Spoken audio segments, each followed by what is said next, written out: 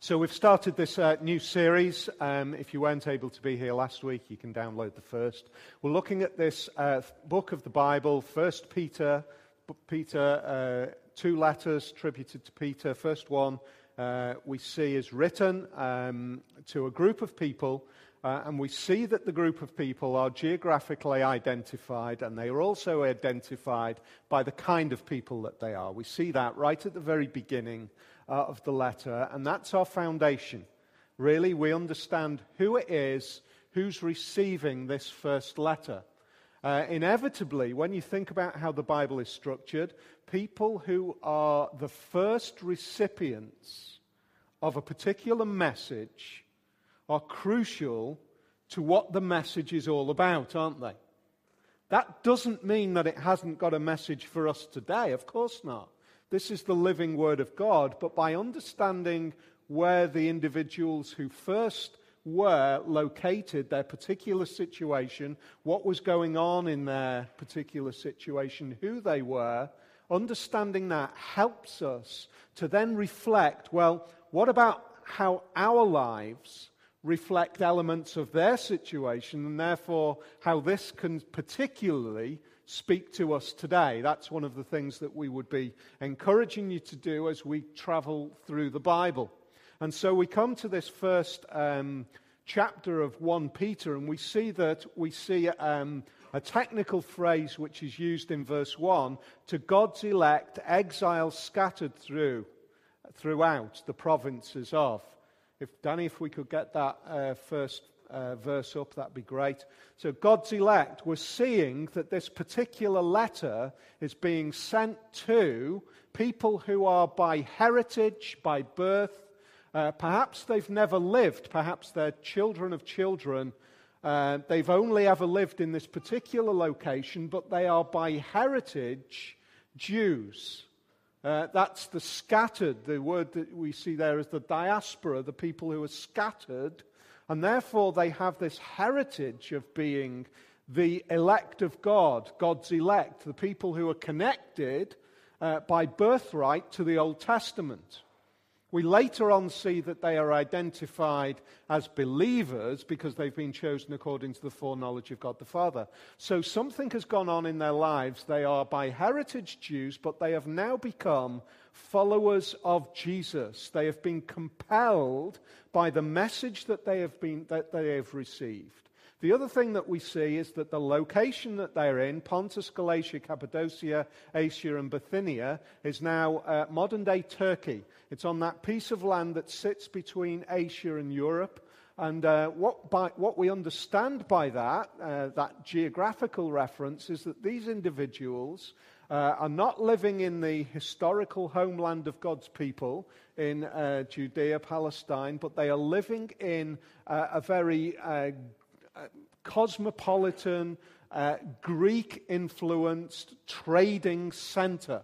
All of these locations that are identified are significant cosmopolitan trading centers during the first century following Jesus, during the time of the Roman Empire. So what we're seeing is people who have been totally immersed in what we would describe today as modern life.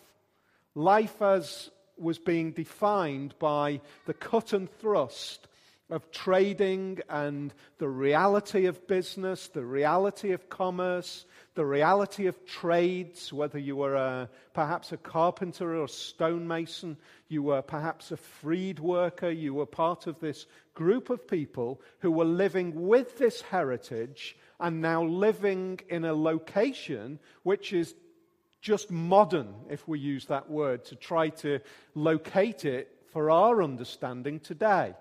That's our situation, isn't it? Now, for some of us, I guess, here this afternoon, we would say, well, yeah, I'm living in the world as we see it today.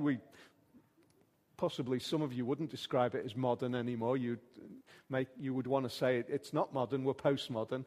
Whatever it is, we are now living in the reality of the world today. We're surrounded by what is the leading edge, cutting edge aspects of commerce, trade, all of those things that are part of our day-to-day existence. Pretty much all of us are going to tomorrow be involved in some sort of connection with the cut and thrust of life today. So straight away we've got a connection here, haven't we? I guess for a group gathering here this afternoon, some of us would relate to in a deeper way, and some of us might say, no, I'm still an observer of this, by this second distinction. The second distinction is that that's where they are. The first distinction is that's where they are geographically, in lots of ways similar to us. The second distinction is that the recipients of this letter are committed, they have been compelled by the message of Jesus. Now, perhaps we didn't make this clear last week, but that is a huge thing that has gone on. From a heritage which was Jewish, a huge, long, distant heritage, something that has been passed down from generation to generation, something which for many of them they might not be day-to-day living and observing the particular demands of that faith. They might be eating a variety of foods. They might not be observing in the ways that historically the Orthodox Jewish heritage would. But they certainly would carry that. And now Jesus and the message of Jesus has broken in. Paul makes it clear that he is primarily called to address the gospel to those who are outside of the Jewish faith, the Gentiles. Peter's task as a missionary was primarily to Jews, and that's why he's writing to this group of people. They have been changed. They have been compelled by this message. That's the introduction that we see. So some of us would say, I know what that is. I know what it is to be compelled. Jesus has engaged with my heart, with my mind, with every aspect of my life. I am not, all of us would say, who would say that we're compelled to be believers in Jesus, all of us would admit to the reality that the compelling message of Jesus has not infiltrated every aspect of our lives as it should, but we're certainly on a journey of that kind of transition. So wherever we are, whether we're just starting on that journey, there would be recipients of this letter who would fall into that category. There would be recipients of this letter who perhaps for a few years now have been followers of Jesus.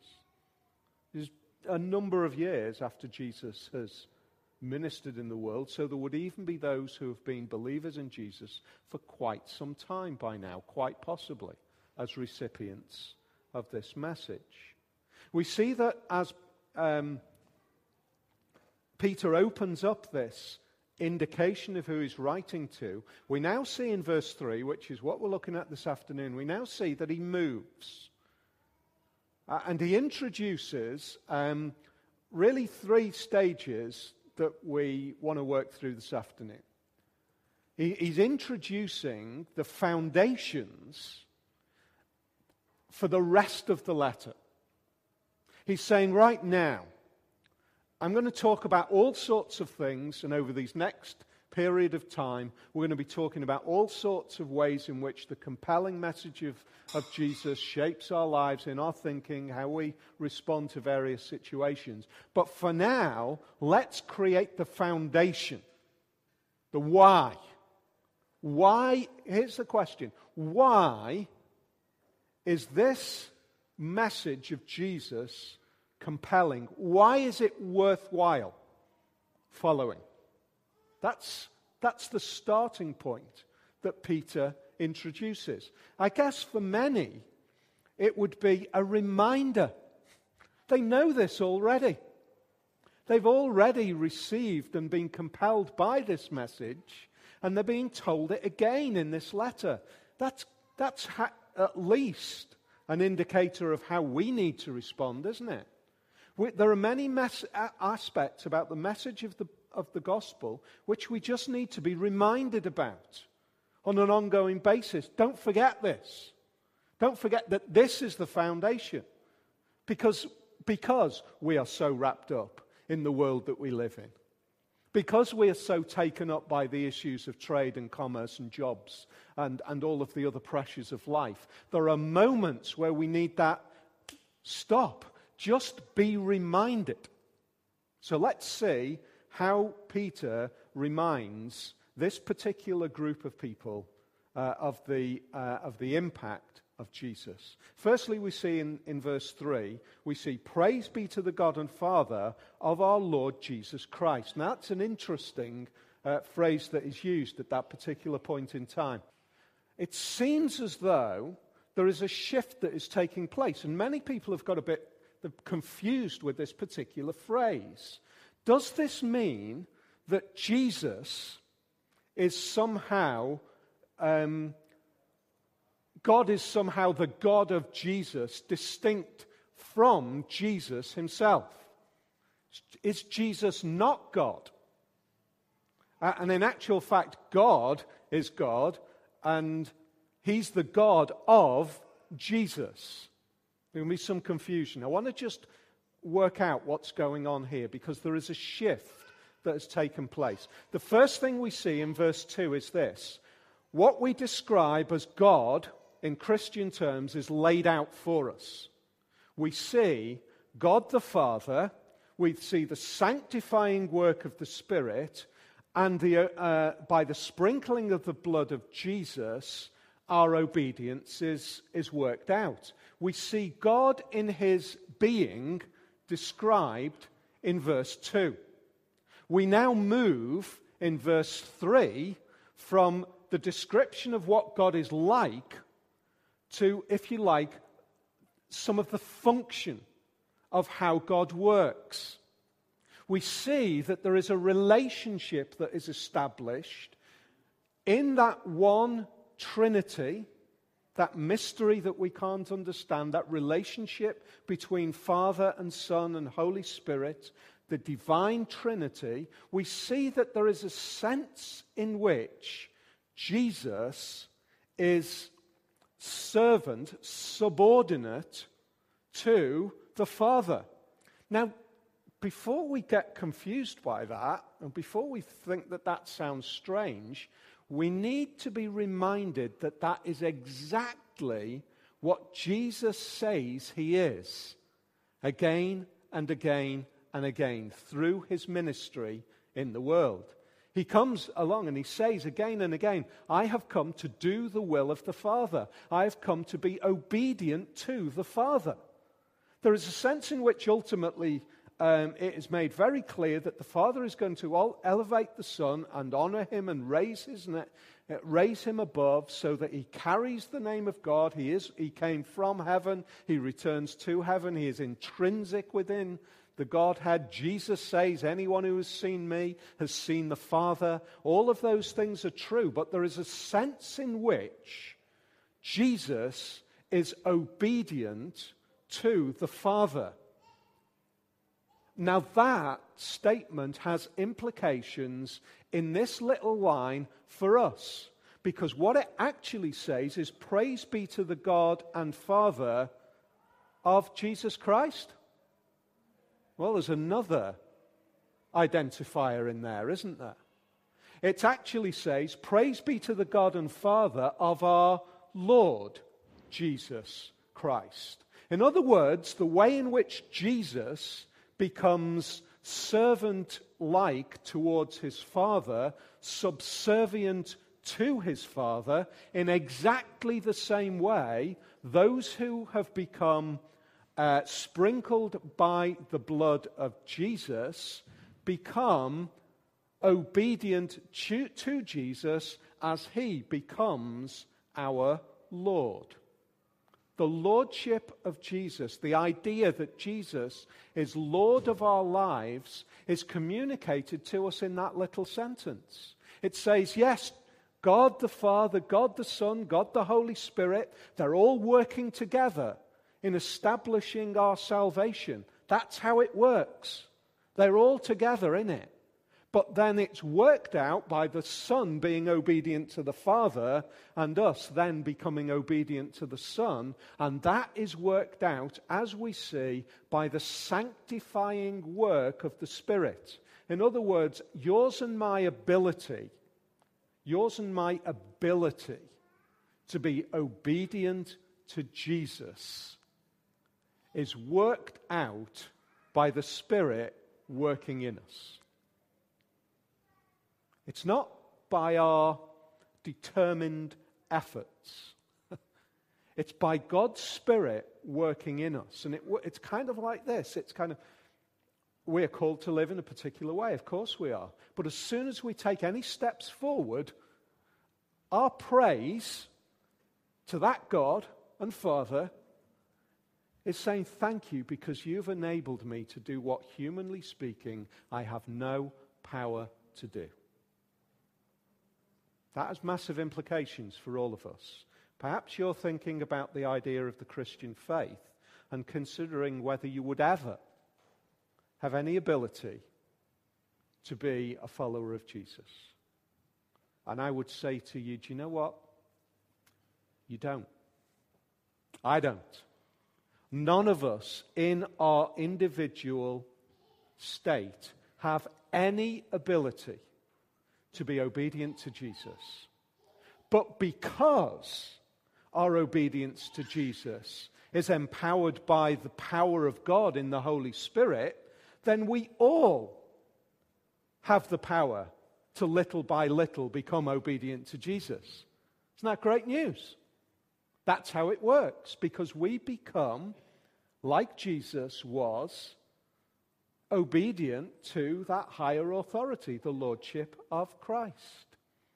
Secondly, we see that lordship is not just a kind of imposition. It is filled with a compelling hope. A compelling hope.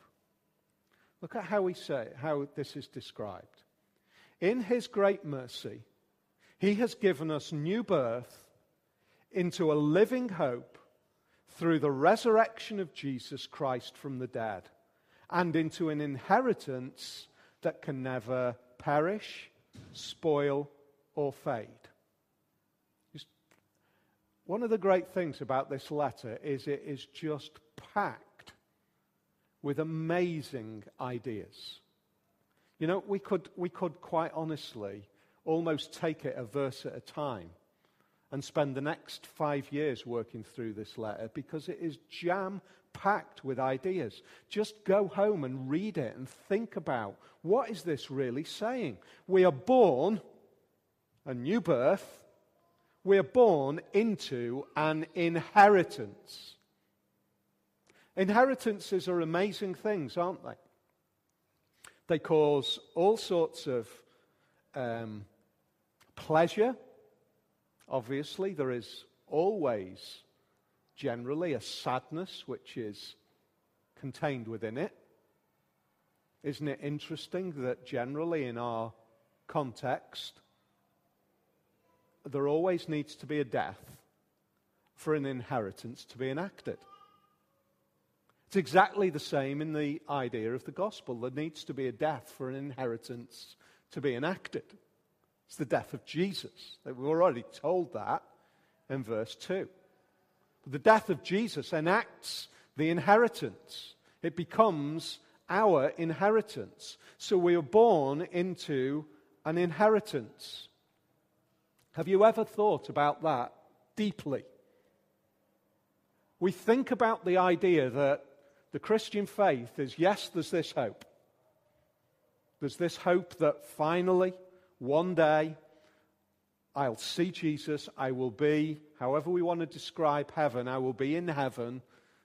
Ultimately, the Bible describes a new heaven and a new earth, a new established, beautiful place. But it's not a case that we're just going to go and live there. We're not going to go and just live there. An inheritance says, a piece of this is yours. A piece of this is yours. And we think about heaven as being, I'll finally get into that place that belongs to God. This says, the reality of our inheritance is that you have a piece of that heaven. You have for you something which is yours. One of the great things about an inheritance is that once it becomes yours, it is yours, isn't it? It's truly yours. Okay, without all of the issues of, things being contested and all of that kind of thing, let's assume that all of that just works its way out. It becomes truly, completely yours. That's what an inheritance is. That's a great hope, isn't it? What kind of inheritance is it? It is eternally good. It's eternally good. Everything that we get in this world, everything that we receive, well, as it describes it here, it perishes, spoils, or fades, doesn't it? Everything that we have in one way or another wears out. It really does. We could get kind of technical and say, well, the things that don't, well, everything ultimately is devalued in some way. Those inheritances that are kind of untouchable. In 50, 60 years, the reality is that they are not worth what they were once. Everything is declining. Everything is decaying. Do you ever feel as though the world that we live in is just kind of crumbling around us? We're living in a world which is worried about that, aren't we? We're living in a world which is concerned about the fact that we live in a world which has limited resources.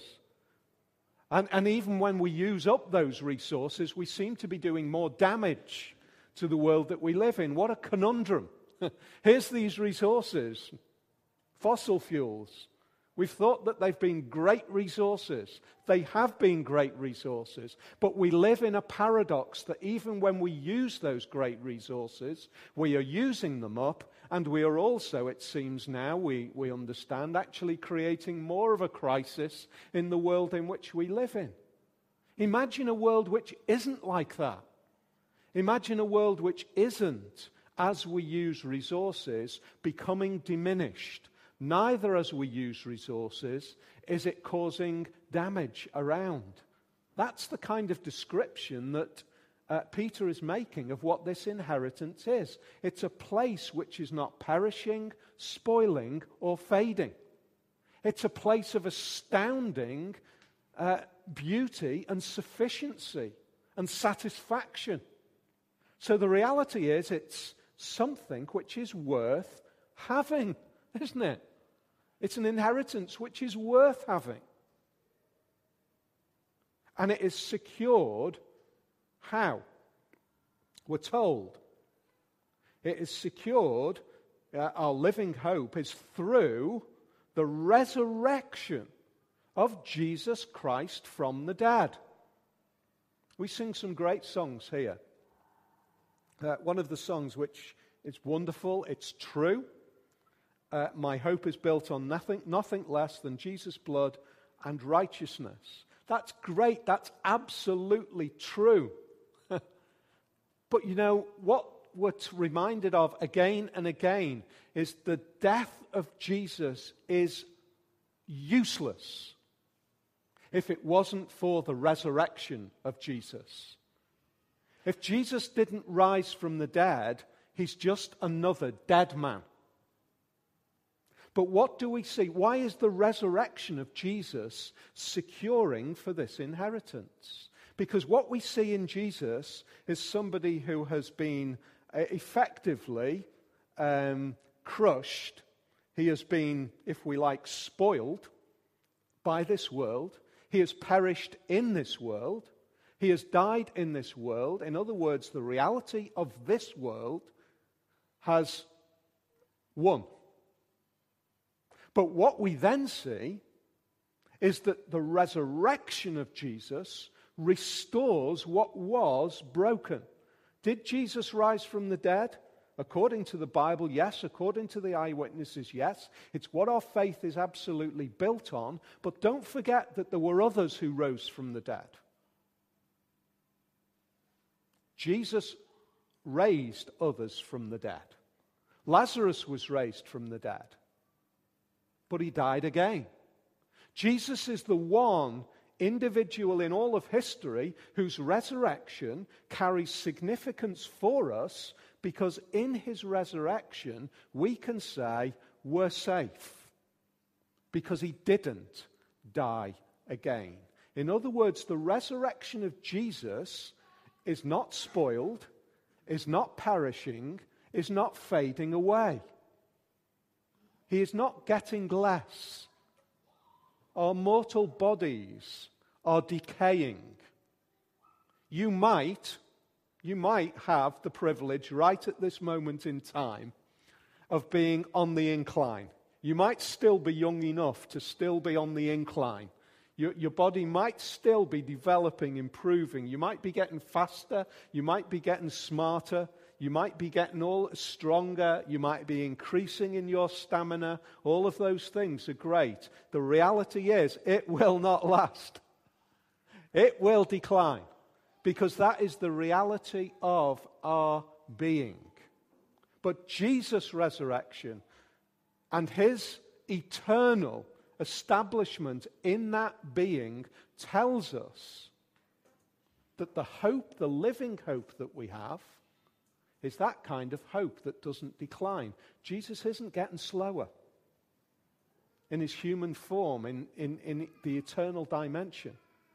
He's not getting less. You know, in human terms, his eyesight isn't going. The body that he rose again in, his perfected body, is established for all of eternity. That means that for you and me, Peter is saying, that's what we've got. That's your inheritance.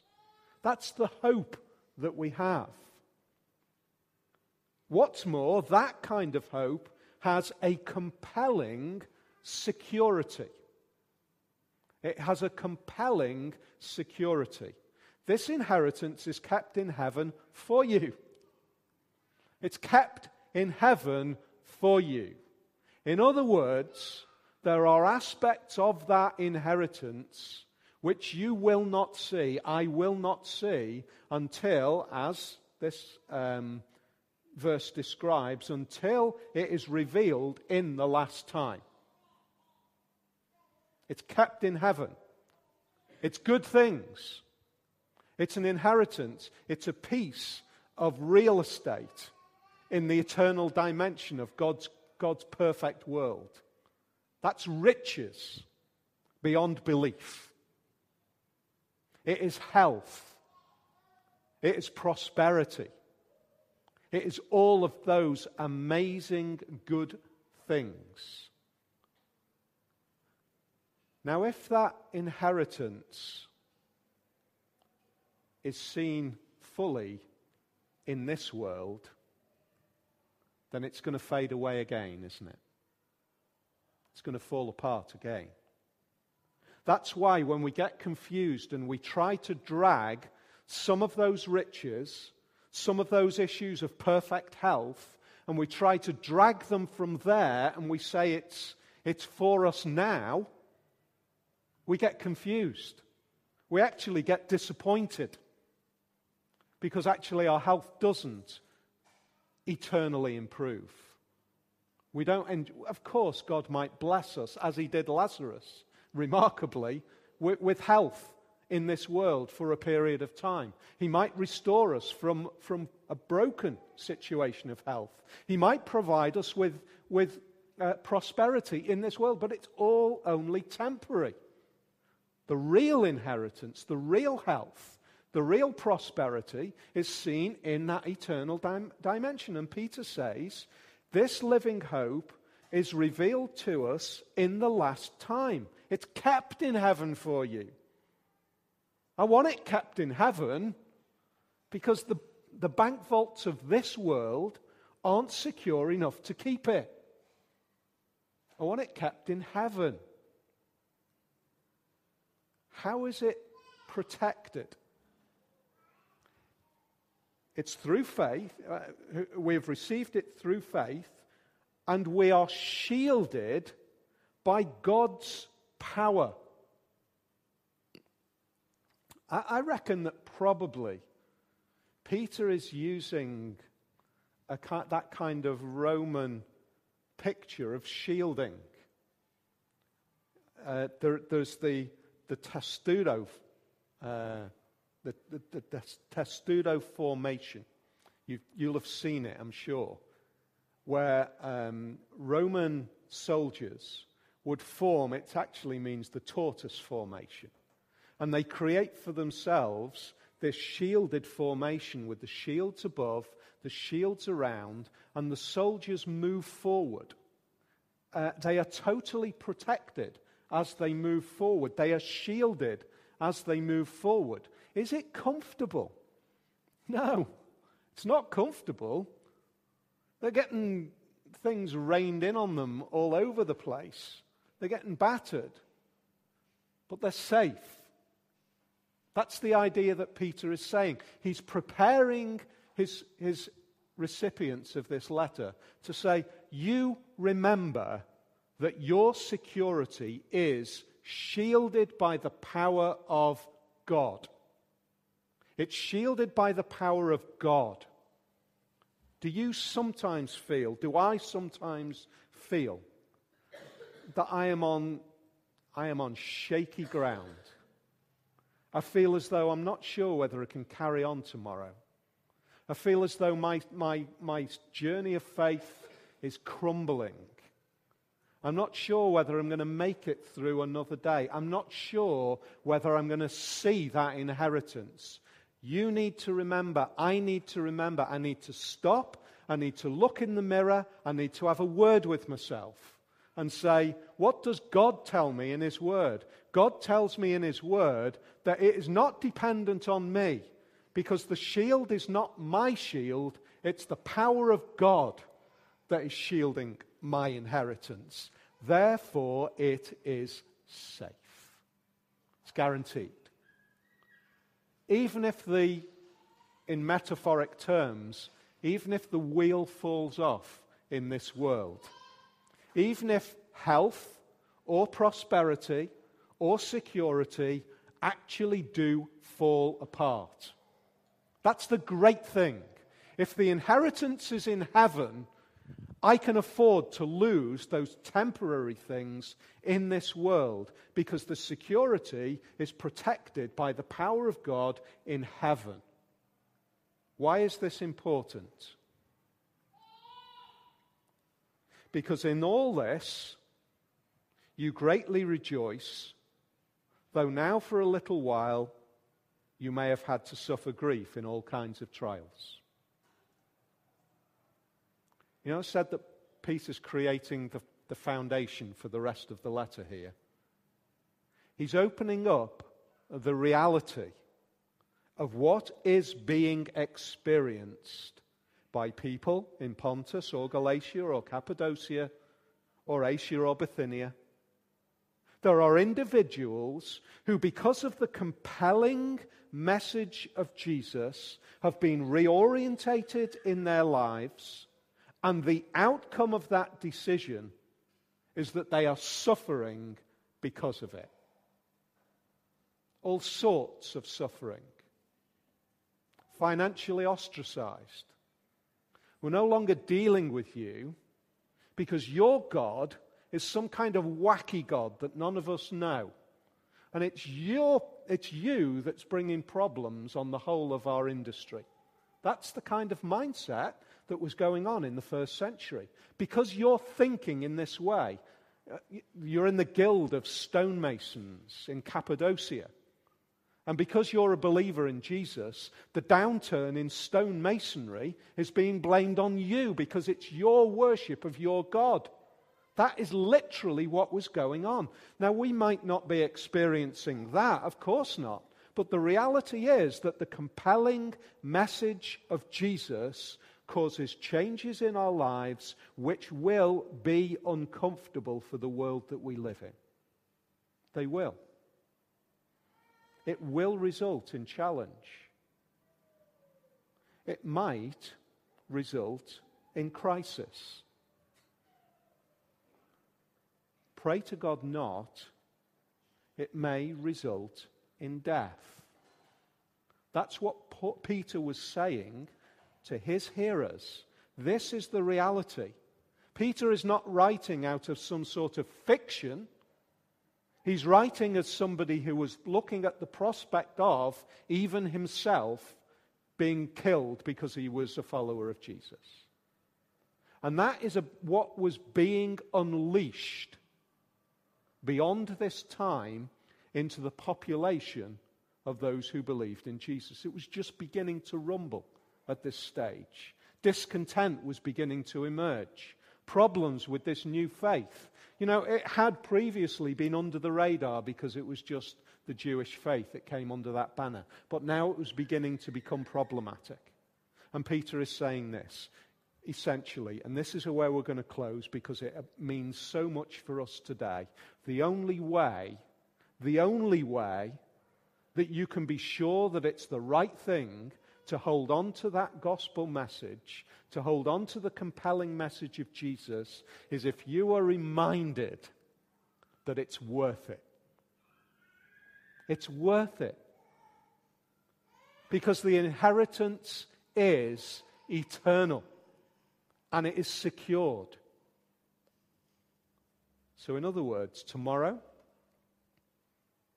when it's really rubbish, tomorrow when you're struggling, tomorrow when you're criticized, tomorrow perhaps when you're thinking, is this Christian faith really worthwhile? The issue is this. The call that Peter makes is raise your vision, raise your eyesight, so that you are looking at something which is not contained just within this world, but something which is of eternal worth. That's the foundation.